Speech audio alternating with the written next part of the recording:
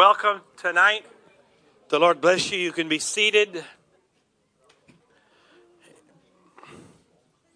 In case you're wondering, we do have quite a few that are out tonight for the ladies' conference. I'm not sure where some of the men are. Maybe they're participating there too. Quite a few out for the ladies' conference. I'm not in a hurry, but neither do I feel tonight to belabor the point and just drag out. I just want to share a few things with you tonight. We have been on an amazing ride so far the last 6 weeks, maybe, about that. 6 to 8 weeks it's been. We've been on an amazing ride. And to see where we are now compared to where we were, and see that all that God is doing and the results that are already starting to happen even before we even really get deep into what God's trying to do has been absolutely amazing. We had our second group night last Sunday, and even with a couple of groups trying to change around their time to see if that would work better, they had a few less, a couple had a few more, and even with all that, the first group night, and it's not about numbers, so don't get caught up about numbers, but you have to measure something, okay? You can't just measure, there was love in the room. That's not a measurement. So we got to measure something. So please, it's not about numbers, but there is a measurement to be looked at here. So the first night, we did it 2 weeks ago, whenever it was, our first night, we had 184. Which, to put that in perspective to what that number represents, that is our highest total for any non-Sunday morning combined service in our 15 months. So we've had a couple of totals bigger than that when both Severn and Crofton combined. But outside of that, that was our highest total for any Antioch West event outside of those combined services. Last Sunday night, just a few days ago, we actually had 186, which was 2 more than we had 2 weeks before that. And considering there was a few that were down, a few that were up, and it was absolutely amazing. So 186, and to put that number into perspective, which is even a greater way of looking at it. Sunday morning we had 231. 28 of those were a part of the bus ministry. So let's take the 28 out. That gives us 203. Which means 186 of 203 is 91% of the people that were in Sunday morning were in a group. That's participation that's off the charts. Now, that's not where we're going to stop, because I fully believe when we get functioning correctly and we're getting this thing implemented, and you got to realize this. I haven't been down here in a couple weeks because we've been dealing with stuff upstairs with the small group leaders. So it's the first time I've been down here in a couple weeks. We haven't even really begun, folks. Okay, so let's understand that. This is all just practice. This is warm-up. This is preseason. The game doesn't start to January. So considering how awesome it's been so far, and we haven't even got involved into the real meat of it, but I believe within the beginning of the year, and I don't want to say beginning and put a time on that, but not too far into all this, I fully expect and believe, my faith is that our group attendance will become greater than our Sunday morning combined attendance. I believe that. If we're functioning correctly, that number will be greater. When that happens, I don't know, but I believe it's coming sooner than we expect. Because we're in the middle of something, and last week called the war, if you were here, basically called the war. It was 3 days and 4 nights of crushing every sacred religious cow there could ever have been. Pretty much. And within all that, and we've been hearing that the bishop's been talking about this for a while now, and all this stuff, and tweeting and posting and all that, and sort of last week was the culmination of that. There's some things that stuck out to me last week that really we have to be mindful of that are extremely important. And I'll preface it by saying by making this statement. In 1976, the Tampa Bay Buccaneers, which is a football team, was started. They were not a team that had been around. There wasn't a team that, like certain teams had been around since the 30s and 40s and 50s. They were a new team. It was an expansion franchise. And 1976, they came to be. For their first 20 years of their existence, I believe they had 4 coaches. If I remember today, I read it. 4 coaches in their first 20 years of existence. None of them came even close to winning even half their games. Like, I think one of the best records, if I'm correct in this, if I remember this, the best record of the coaches in the first 20 years was he had won 23 and lost 41. And he was the best. 1997, they hired a relatively unknown man at the time. They hired a man by the name of Tony Dungy. He eventually went on years later to win a Super Bowl coaching the Indianapolis Colts. But he wrote later in his book and discussed the fact that when he took over the job and he assessed the situation, that he knew in order to take this franchise that had not only never had a winning season, they had never even come close to winning barely anything at all. In fact, they were the laughing stock of the NFL. They were made fun of. They were just a joke of a franchise.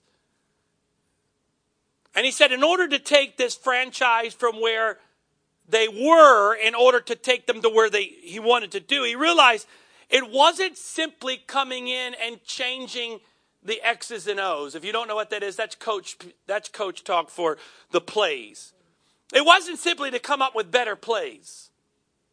It wasn't simply the idea to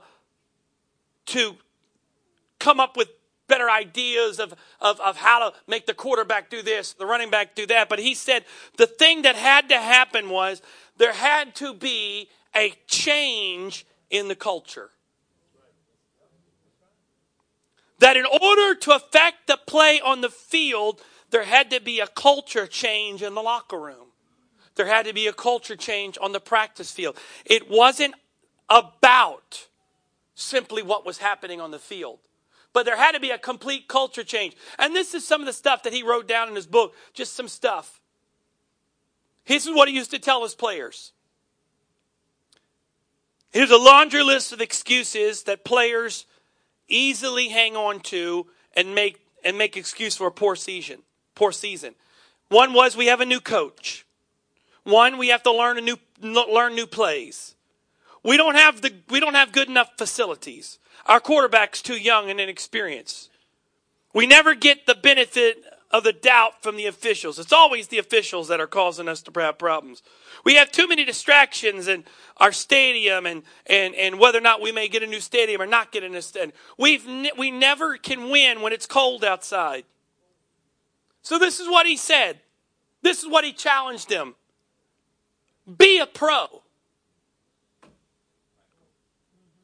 It sounds like kind of crazy, but when you're talking about young men who just come out of college that were used to all their lives being pampered because of their talent, and they come and they become a part of the NFL team, and now it's a job, and you got to treat it like a job, and it's not something you just do when you feel like it, but it's something you do every day. He said, be a pro. Number 2, I love this one. He said, act like a champion. Wait a minute. We haven't even come close to even making the playoffs. We haven't even come close. But he said, start acting like a champion. Start now. Don't act like a champion when it's on the field, or you're not going to get on the field unless you start now. He said, third thing, respond to adversity, don't react to adversity. Respond to it. Rise above it. Things are going to happen. Stuff's going to go wrong. The official's going to call back play on you.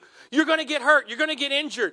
The player next to you may do something to affect the team. But instead of reacting to it, respond to it. Number 4, he said, I love this one. Be on time. He said, being late means it's not important to you and you can't be relied upon. I didn't say that. That's Tony Dungy said that. Number 5, do what you're supposed to do when you're supposed to do it. Not almost, but all the way. Not most of the time, but all the time. And finally, he said, take ownership. Now, I'm not here tonight to try to correlate those into the church. That's not what I'm trying to make. I'm trying to make the point that he understood that in order to get these players to perform better, in order to get the product on the field to rise, in order to go from a losing team to a winning team, it wasn't simply calling better plays. But there had to be a fundamental shift in every aspect of how they did and operated, and the culture had to change. And it hit me last week more so. I thought about this, but it really struck me. We're making a lot of changes. We're doing a lot of things that God's directing us to do. It's not good ideas. It's not stuff that, let's try this and see. These are all God-ordained things. We're doing what God has asked us to do. God's telling us to do. But simply changing and thinking change alone of what we're doing is going to work. If we do that, it's a program. The small groups become another program, something else that we do. We're just substituting small groups for Sunday night church gatherings for small groups. And that's all it becomes. But in this, there has to be, and that's one of the things as we progress in this, you're going to hear this repeated over and over and over and over and over and over and over again. I've said it now for the little while, not just since the vision that we've been given, but really going back a while back about the change in our culture. You can know, there are some of you, depending on your job has a certain culture. Your job's got a culture. There are certain things, the way people act. You might have a job where it's very relaxed. You may have a job where the culture is very intense, highly motivated. You might have a job that everybody's very rigid, very focused, very disciplined. If you take the military men in this room, and I wasn't in the military. I grew up surrounded by it. Wasn't in it, so I can only speak to what I know. But there's men in here and women that could speak to the experiences firsthand. But to take somebody that's a civilian and make them to a soldier, it's not simply telling them what it means to be a soldier. It's not just simply telling them how to fire, how to use a weapon, or how to march and all that stuff. But it's to change their culture. That's why you see people that have been in the military for years, they still have the culture that was in them in the military. There's men in here, there's women, you might have been retired out of the military for 10, 15, 20, 25 years. But that culture that was drilled into you, it may have been only a small portion of your life. It may have only been 3 or 4, 5, 6 years. But that changed fundamentally who you were. You didn't just simply learn. I mean, you see people in the military, they come in, they may not have that good posture. And then when they go to the military, they come out, all of a sudden they've learned how to stand straight. Whether or not they want to or not. And even long after the being forced to do that, even long after the drill instructor and whoever else, the senior officers are telling them how to stand, it's built in them. It's second nature. And so that's one of the things that the Lord is trying to help us with. Is not to just identify what needs to change structurally. And we're doing that. And we're starting to see the changes of that. And there's some more things to come. As we gradually take step by step, we're doing that. But there's got to be a shift in our culture. I'll give you a for instance. Bishop Wright has been talking about now has been really hammering home the idea of church. So I'll use the term even though we're trying not to use it, but I'll use it for sake of context here. Church service-centered evangelism, which means that our whole focus of evangelism is inviting people to a church service. And he's been hammering that. And I believe that. However, it's not the goal to simply now shift that same focus to inviting people to a small group. All we've done is kept the culture but just changed the location. Should we not invite people to our small group? Absolutely. But there should be a change in culture where we start to get out of the emphasis that everything has to be about inviting somebody to a location. That's one of the reasons why we're trying to go this way. We're trying to go this way because we want that culture to change, where it's not centered around a facility. Yeah, we're still using homes. We're still using rec centers and all those other things. But we're trying to go that way because it's not simply about duplicating what we do in services by doing that in small groups and inviting people to there. Do we want to invite people? Yes. But that's one of the things why we're trying to have a disciple shift. Discipleship, but disciple shift. We're trying to become discipleship focused. Because disciples will produce other disciples. And so there's culture things that we're trying to address here. I read this the other day. I thought it was very interesting. I don't know the man who wrote it. I don't even put him out there because I don't know him. He may be a whack job. I have no idea, but I like what he said. He says, culture trumps vision every time. You can have an eternal mission and a vision for growth, and an unhealthy culture will undermine both. Yes, your church needs systems and strategies. Yes, you need to discover your mission and clarify your vision. But clarity in an unhealthy culture will lead to disaster. So making changes just for the sake of making changes, without there being a fundamental change in our entire makeup of how we think, we're just going to find ourselves just circling back around. And I have found myself over the last little while here, as I have challenged, or I should put it this way, as I have been challenged by the Holy Ghost, I have found myself noticing more and more that there are things ingrained in me. Things I say, the way I think, that it's second nature. But I stop and I start catching myself and I'm thinking, wait a minute, is that even biblical? And the more I desire to break out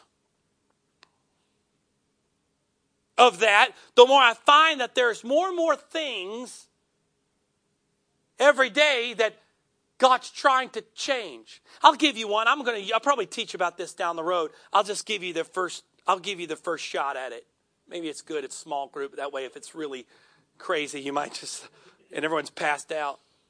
But we have only given credence. How can I put this? Where the Lord gave us. We've only given credence to birthing, but we have not given credence to conception. And birthing can only happen without conception. And what do I mean by that? There's nowhere in Scripture, you can find nowhere in Scripture, where the Bible says that you're to pray the sinner's prayer. It's not in there. Can't find it. Can't find it anywhere. But there are there are scriptures, John, Romans, there are scriptures that do state, believe on the Lord Jesus Christ, and you shall be saved. Now, most of the religious world has taken that, and that's where they stop. But that is conception. Because when you conceive a child, that child is put in you, and it's growing, but then eventually it has to be birthed. That seed of conception where you believe that Jesus Christ is, and He is my Savior, and He died for my sins. That's not something to be dismissed. That's something to be given credence to. But John tells us in John 3, the birthing process. But I wonder how many, can I say this? I wonder how many people we aborted because we did not give credence to the baby that was in them. How many people did we abort because we couldn't get them birthed, so we just dismissed it when they had conception in them? Some sow, some water, God gives the increase. How many of you women, unless you had some kind of scheduled and you were induced or you had a C-section, how many of women, you had a due date? But let's be honest, you might have used that as a sort of framework, but you knew at any moment, once you got towards a certain point, at any moment, that child could come. You didn't know when, and the doctor could try to tell you when, but he didn't know when or she didn't know when. But when the baby was ready, the baby was coming. Your job as the mom would be to be prepared because the baby's coming. You knew when that baby was growing, you knew the farther along you got, the more prepared you needed to be. But it was not your job. You can go out and do the walk-in, all the walk-in you want. I think there was other stuff you could do, like they drink something like hot tea or whatever it was. Jump up and down. You do that. But you can, because only God knows when life's coming. And I wonder how many people we know. I've been really working hard the last little while. I got a group of guys that they're all Catholics. There's about 5 of them. I mean this sincerely. They are some of the most sincere guys you'll meet. I mean, they are sincere. They are committed. They are as genuine as they come. I've been working on those guys. You know what? I don't dismiss any of their sincerity. And not one time, and I guess, you know what? If this is the case, then just crucify me tonight. Just throw something at me and just let's just get it over with. I haven't one time told them, you know what? You need to be baptized in Jesus' name. You need to be filled with the Holy Ghost. Oh, how can you not do that? Because God hasn't led me to do that yet. Because I pray every day, Lord, give me the wisdom of what to say, when to say it. I've been working on it. It's been a year. Not there yet. But you know what just happened the other day? It's been a year. Nothing. I've been working on it. Year. One of them came to used preaching at Antioch United as an opportunity to coax one of them to coming. But working on these guys now. Finally, of the day, they got to talking. They're asking these questions because they always ask questions. I said, hey guys, I got a great idea.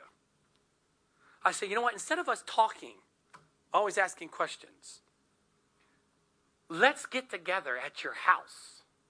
You can invite anyone you want to. And we'll just get together. And we'll talk about, they looked at me like, that's a great idea. As if they never had thought about that before. I'm believing in that Bible study, whatever you want to call it, to get together, that God's going to begin to do it. My point is that culture shift number 1 we're trying to do. This is one of the ones. I don't want to go too deep into this because most of them are self-explanatory. Culture shift number 1 is going from us to them. A culture shift where it's about me to it's about them. You say, well, we're there. No, we're not. Because let's be honest, when we come to church, what's our number 1 priority? What can I get out of it? What am I going to benefit by it? So what does that, now, not here. We've fought hard to not fall in that trap and to follow the Holy Ghost. But you know what churches started doing? Churches started then appealing to that attitude and making church about those that make them more comfortable, and making church built around that, and making church about those that are there, and coming up with better ideas and better programs to get those to come back to be with us.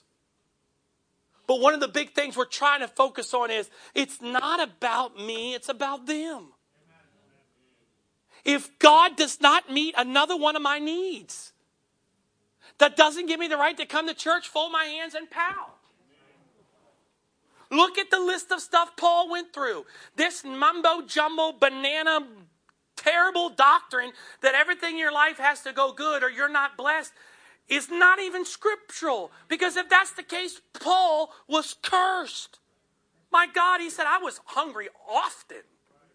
Shipwrecked, beaten, chased out of town, thrown in prison. Apparently he wasn't given enough to the TV ministries to get out of his trouble.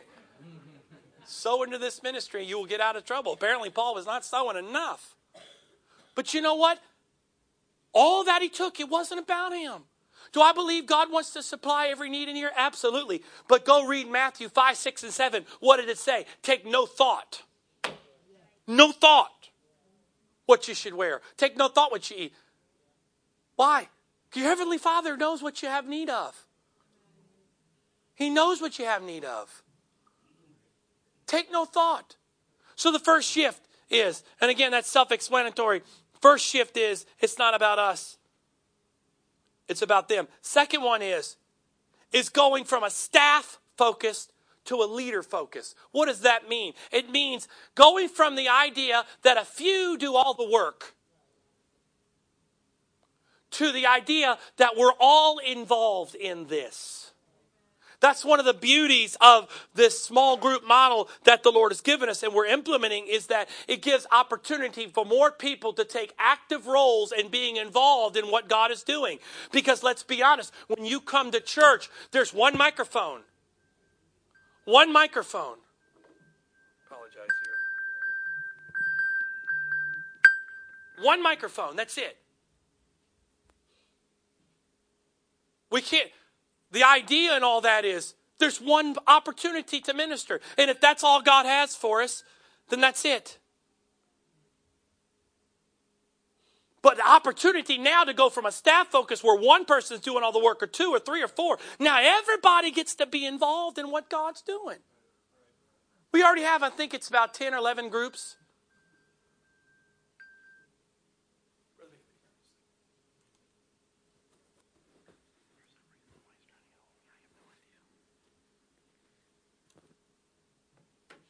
We've got 12 groups, I believe now, 11, 12, something like that.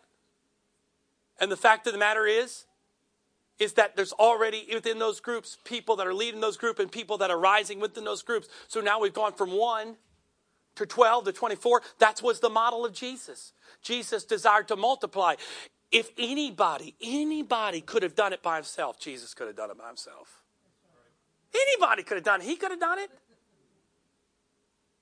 But he knew in order to make this thing work, 1 became 12, 12 became 70, 70 became 120, 120 became 3,000. So again, self-explanatory stuff. Third one. This goes to a little bit of number 2, but this is a part of it. Going from consumers to contributors. That's sort of the same way of saying the first and the second one, but just a little different way. Going from consumers to contributors. What does that mean?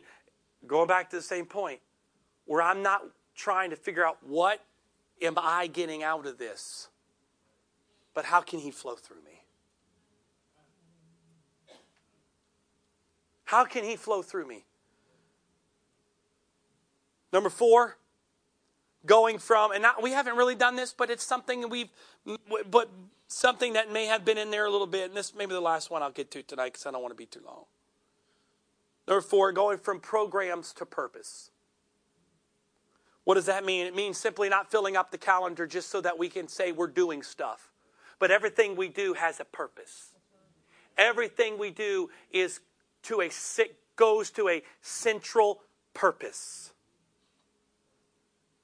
That's why one of the things we're trying to do is we're trying to make sure that everything fits within the structure of the small groups. What does that mean? I'll give you a good example of that. Sunday morning. We don't want to just say Sunday morning is I'll use this term, even though we're not trying to use this term, but you understand this term. Sunday morning is a church service. Because if we say Sunday morning is a church service, that appears as if it operates outside of the system. But Sunday morning is a collection of small groups. You say, isn't that sort of just twisting the words? No, it's not. It's not at all. Because it's showing the purpose of what it is. Sunday morning is a celebration time where small groups come together to worship together. It's not a separate deal. Why? Because, let's be honest, go look at, and this is not a reflection or beating up anybody, but let's just look at the facts. You go to look at most churches, what do they have? They have what's called an outreach ministry. As if outreach is a ministry that you can be involved in, or it's selective. Well, that's just not me. I'm not involved in the outreach ministry. That's not even biblical. He said, go. That didn't give to the outreach team, go in all the world, preach the gospel. So yeah, this. And that's one of the things, in the beginning we talked about this was, we had the care group ministry. And I'm not saying the word ministry is bad, but when you put that kind of connotation on it, it basically means it operates outside of the big picture. For instance, you had, what is the most important things? I think I said this a couple weeks ago, one of the times I talked to Sunday night. But I asked you, what was one of the most important things in our culture? We're going to culture thing that we put. What is the most important thing? You got to come to Sunday morning, and you really got to come to Sunday night. And if you're real spiritual, you're going to come to Thursday night. And if you just really want to get your schedule going, you could probably make it to a care group. But really, we want you there Sunday morning, Sunday night, first and foremost. Right? And so what do we do by saying that? We say that basically Sunday morning and Sunday night, that's the epitome of Christianity. That's the peak. If I can come to church Sunday morning, and if I really come to church Sunday night, stamp my ticket. I'm right there, 100% going to heaven. Don't pass go. Don't collect $200. I'm on my way. That's not the case at all. That's one of the things that we're trying to go back to, again, circling back around, and we're going to repeat ourselves a lot because we have to understand you can't just say one thing. You got to repeat it to make sure. One of the keys of teaching is repetition. But one of the things we're trying to break the mold of is trying to break the mold of Sunday to Sunday Christianity. That's not biblical. We're trying to make a 7-day-a-week disciple. Not a Sunday to Sunday Christian. What does that mean? That means we want everybody to be engaged during the week. Not saying spiritually speaking in tongues, but where there is engagement throughout the week. Because you know people, I know people. As pastor, you know people that you sit next to. You see them on Sunday morning. They come in at 10:30. They leave right when the preacher says, you're boom, they're gone. They don't see anybody. They don't talk to anybody. They don't look at anybody. They don't hang out with anybody. And they'll come back again next Sunday at 10:30. And that's their whole extent. And their entire world is wrapped around everything that's outside of their walk with God. That is not healthy. That's not healthy. In fact, I got to be honest with you. I'm not trying to judge anybody or tell somebody where they're going to heaven or hell. But bottom line is I have a hard time believing you're going to go to heaven with that mentality. I don't see how that's going to happen. So we're going through this stuff. We're going through it case by case. We're going through it. I think I mentioned this a while back. One of the key things we're trying to do, we're going to be doing over the next little while here, and I don't know if there'll be a point in time where we officially stop. We'll just probably circle back around, is one of the things that we're going to try to do, or attempt to do, is make sure that we're all speaking the same language. Why is that important? Well, if you go back to the biblical example, Tower of Babel, they were able to do what they did because they were able to communicate on the same language. If you go back and you watch what God did, He smote them and gave them different languages. He did not suddenly take away their ability to build. He didn't take away their strength. He didn't take away their tools. He simply changed their language. And by changing their language, He brought all production to a halt. If you ever get around one of these government guys and you listen to them, in about 15 minutes, they'll throw out about 7 or 8 acronyms. You have no idea what they mean. They all know it. They all have this secret language of acronyms. All you government people, you do. I can see you smiling. All of you do. All you government people have these acronyms you guys just rattle off as if we all know what they mean. I have no idea. Sounds good. But everybody that's in your group, your culture, when you say those acronyms, they know exactly what they mean. To us outsiders, we have no idea. But if you talk to somebody that's in your culture, in your job, but if they came in right now and changed and suddenly decided, you know what? Come on, Brother Joel, give me an acronym. Give me one good acronym you guys use. SOP. So SOP, which should be standard operating procedure. Thank you. Woo! So they decided to come in tomorrow and they decided, you know what?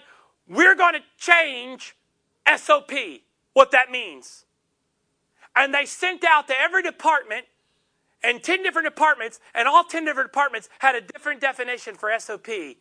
All of a sudden now, you have massive confusion. And all the production starts to hinge down because the language has changed. So one of the things we're trying to do is we're trying to make sure we all understand and speak the same language. That's major. Major. That's one of the things we're trying to do. Very simple. Very, very simple. And it's been very difficult for me. I didn't realize how ingrained it was in me. I'm trying my very best to use the term church gatherings, not church service. You say, what's the big deal? Well, church service is not biblical. But church gathering, or the gathering of the church, is biblical. We're trying to change it because the mouth, or speaking things into existence, according to the Word of God, is everything. I got to tell you this testimony real quick, and I'm done. Because I didn't want to go very past 8 o'clock. I know some of you are very disappointed. You want to be here. I call the bishop up. He has at least an hour worth of material he could give to you tonight. I heard this the other day. I thought it was awesome. Maybe this will encourage somebody tonight. Full circle. This lady, she'd been in the church for a while. And her husband wasn't saved. And she got this revelation about speaking things into existence. And you know what? I got to be honest with you. Some of the perversion of Christianity has caused some of us to shy away of things. For instance, that name it and claim it, blab it and grab it group, where you're supposed to speak it all to existence. My Mercedes, my Bentley. And we've been afraid because we don't want to do that, because we don't want to be in that crowd. So just because they've taken a biblical principle and perverted it, we have shied away from it. You can't talk about giving, because you talk about giving, you're automatically lumped into all the knuckleheads that are trying to pad their bank account. But giving is a very legit biblical thing. So she got to hear about this name, just speak it into existence stuff. And one of the key things about speaking things to existence is speaking it according to the will of God. You can't just be naming stuff. You can speak a Tesla all you want, but you're still going to be driving your Chevy. It just doesn't work that way.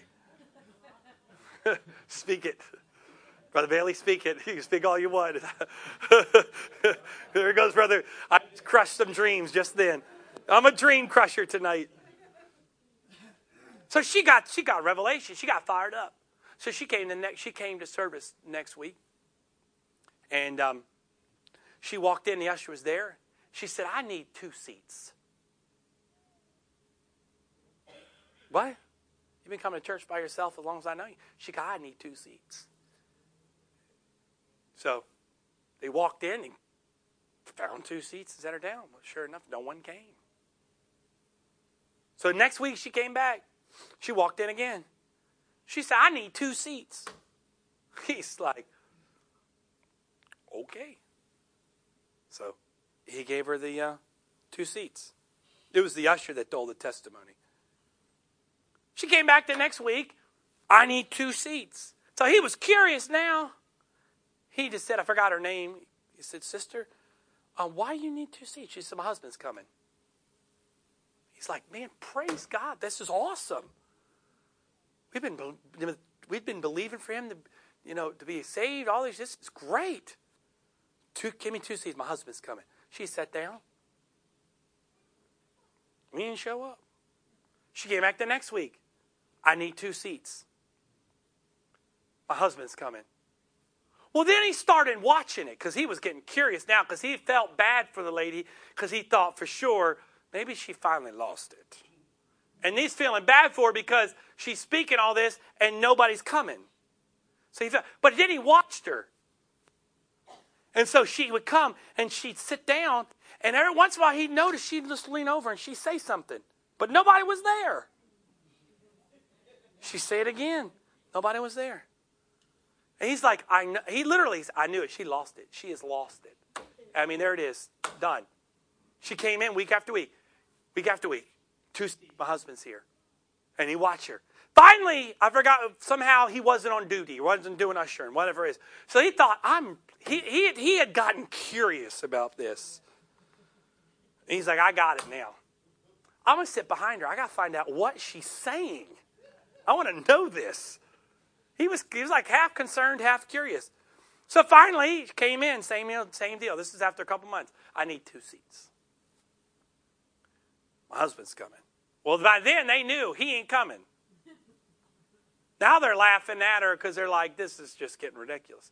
So he waited for her to sit down, and then he noticed there was an empty seat behind her, so he kind of snuck his way in behind her, and he's like, I'm going to find out what's happening here. Sure enough, service was going. Pastor got up, he started preaching, and after a few minutes, she leaned over, she said, honey, did you just hear what he said? That was awesome. That was great. That really touched us. Leaned over, honey, the Lord can do that for us. Let's just believe that. She started talking as if he wasn't there. He was curious. And she would turn over and she'd turn and she was speaking as if he was already there. Sure enough, baby. This went on for about another month or two. And finally, she came in. She said, I need 2 seats. They go, yeah, I know your husband's coming. She walked in and sat down, and sure enough, guess who came in the back door? Her husband. Guess who came and sat down on the seat right next to her? Her husband. Guess who lifted up his hands and received the baptism of the Holy Ghost? Her husband.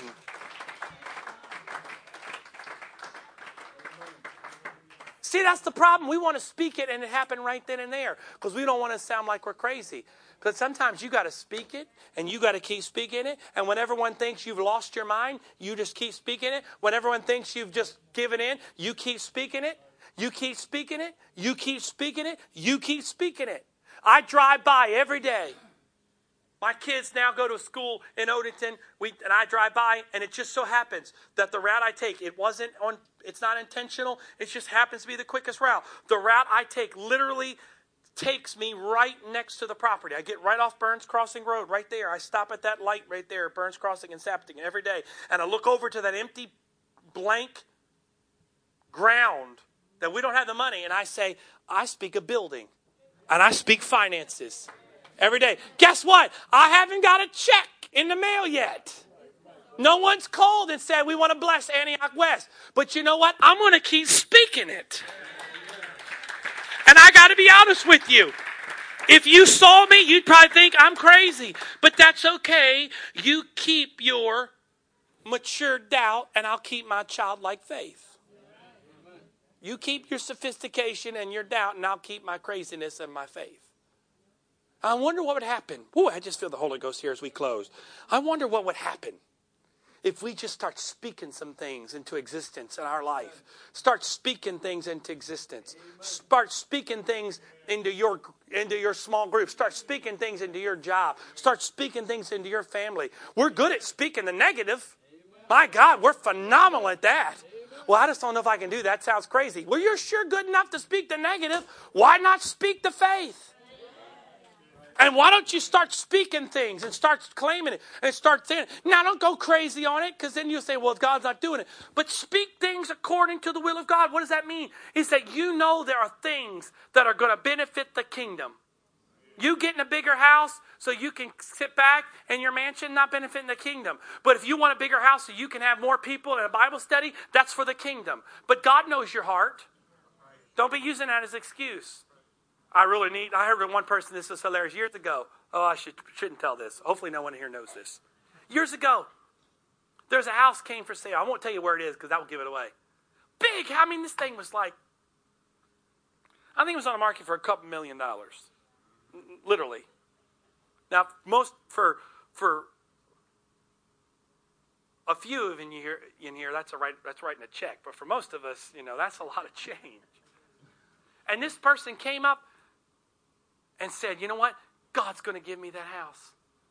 Praise God. Why is God going to? Because so the youth can come over my house and go in the swimming pool. Now, is youth a big deal to God? Sure. I'm not sure God's going to give you a $2 million house so that youth can come over and go swimming. My point is, if you speak things, just speak it according to the will of God. Speak things. If you've got things in your life, or you got things God's put in your spirit, speak them.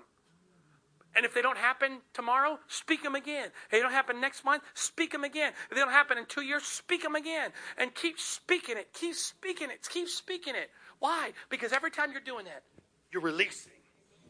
You're releasing. And he said, my will would be done on earth as it already has been in heaven. It's already in heaven. It's got to be spoken on earth. Bishop said it last week. He heard a man say it, and I believe it, and I believe that with all my heart. We need to stop praying from earth to heaven. We need to start praying from heaven to earth. Meaning, we need to get into his... You can't be doing that if you're carnal. Don't try that if you want to be carnal. But when you get in fellowship with Jesus, and you walk into his presence, and you get the mind of Christ, you can begin to speak things in the Spirit, because you're not speaking from earth to heaven, but you're speaking down from heaven under the will and the unction of the Holy Ghost. And you can begin to speak things. Why? Because God needs somebody to speak it. I wonder what would happen with all the stuff that we have going on, with everything that's happened and all the awesome things, if we would just take our faith to a new level and begin to speak things into existence. What would happen in your life if you would speak things into existence? Would you stand? Speak it. Turn to somebody and just tell them, say, speak it. Speak it.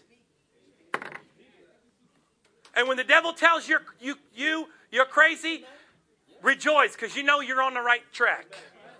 Because he wouldn't be telling someone they're crazy unless he was scared of what was going on. So when that mind comes in you, this is the dumbest thing I've done. That means roll the window down and yell it out the car. I tell people all the time, if you get nervous driving in the car and praying because you people think you're weird, put a Bluetooth in, you got that covered. They'll have no idea what you're doing. Speak it. Speak things on your way to work. Speak things at your job. You don't have to yell it. God doesn't need to work based off your volume, but speak it in your job. Don't you mean there are people in your job God wants to heal, God wants to touch, God wants to save? Speak it in your job. Well, I don't know if they want to hear it. You know what? Speak it. You don't have to be yelling down the hallway of your job, but speak it. Speak it. If we could become that, we can just speak things and start to speak things into existence. We are giving God something to work with. Praise God. Let's just thank the Lord and just give him praise one more time. Father, we thank you for your word tonight. We thank you for what you're doing in our midst. And I pray now in Jesus' name, Lord, that you would continue to move and work through us and in us. We submit ourselves to you. You be the center of our life. In the name of the Lord Jesus Christ, we thank you, Lord, for what you're doing. We thank you, Lord, for what you're going to do. In Jesus' name. Praise God. Amen. The Lord bless you. Make sure you greet somebody. In Jesus' name. God bless you. Hope to see you Sunday.